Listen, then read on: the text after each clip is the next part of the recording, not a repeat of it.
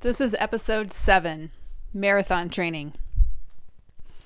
I'm just okay at a lot of different things, and one of those things is running marathons. It's more fun, I think, to be good at a lot of different things than to be great at just a few. So that's my style. I've done 3, and I'm just ramping up to train for another, which brings to mind 2 life lessons that marathon training has taught me in the past. The first one is rest days. Rest days are built into your training schedule where you intentionally don't run on a certain day. You push your body really hard on the training days, and then in order for it to recover and repair itself properly, the regularly scheduled rest days are essential. If you don't observe those rest days, you run more of a risk of getting injured, you don't perform as well, you can't work as hard on the days that you do train. And while it might sound nice to have a day off, it's the hardest day of the week. If you're choosing to run a marathon in the first place, it probably means that you like to run and you're getting something out of it, or you wouldn't be bothering to do it in the first place. The days that I don't run, I feel restless, antsy, irritable, and disoriented. It's like a forced timeout.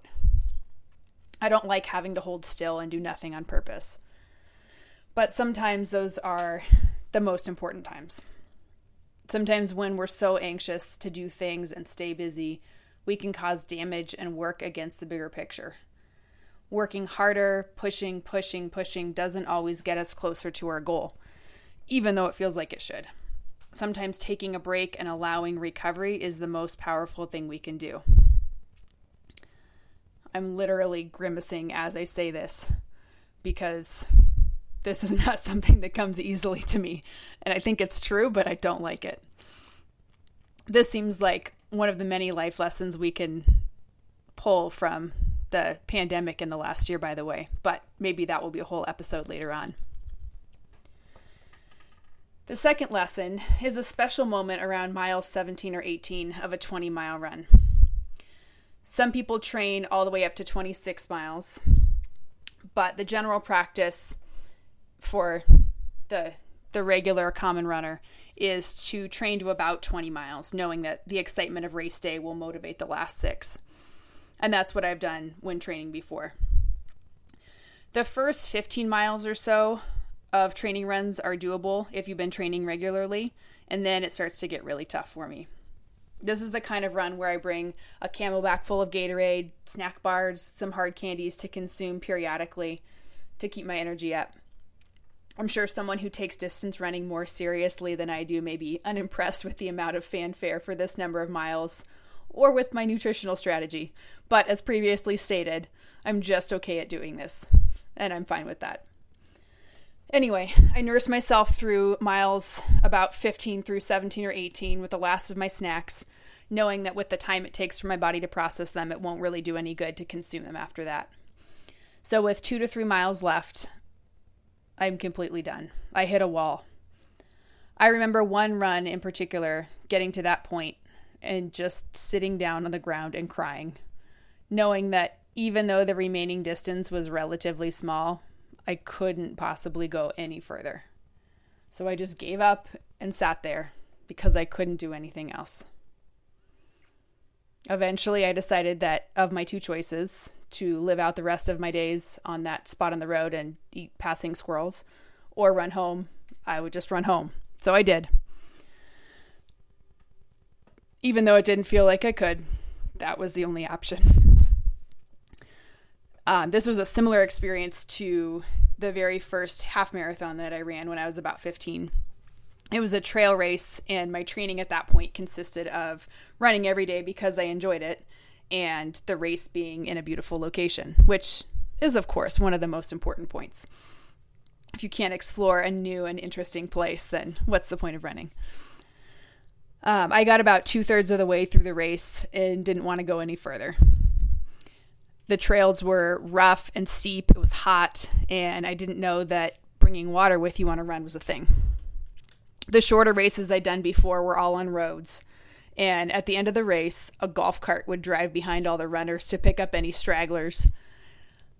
I remember thinking during that race that no golf cart was coming, so my only option to be done with the race was to keep going, and that in fact, the faster I ran, the sooner I'd be done.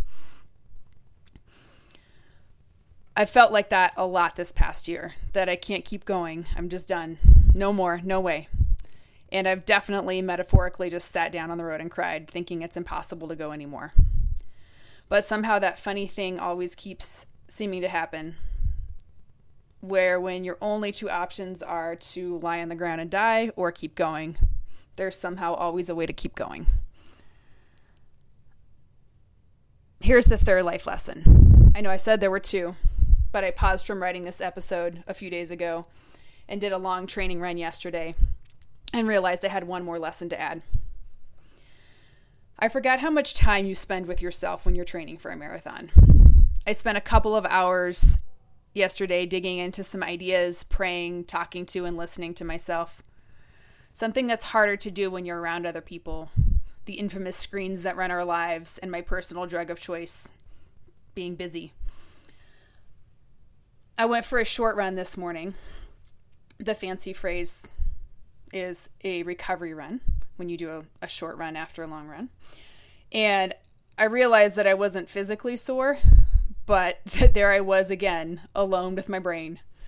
And it seemed like just yesterday, it was, that we were forced into each other's company for quite a long time. These times when I'm intentionally alone with myself aren't usually filled with constant, brilliant insights and breakthroughs, but are a time to hang out in that waiting, questioning, digging around in your soul and not knowing quite yet space. So there's no real takeaway or to do from this podcast, but these are 3 lessons that I've learned about the importance of building in rest, even though it seems counterintuitive to what you're trying to achieve, and learning that you can go on when you have to, even when it feels like you don't. And sometimes you do need to just sit down on the ground and cry and give up before you're able to go on.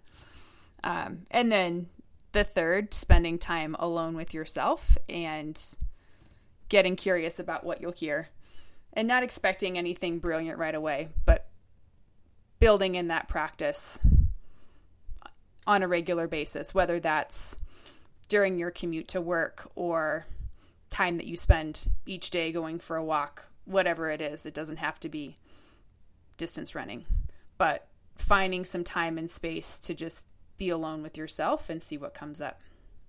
So those are my 3 lessons from running, and I hope that you can take something from them too.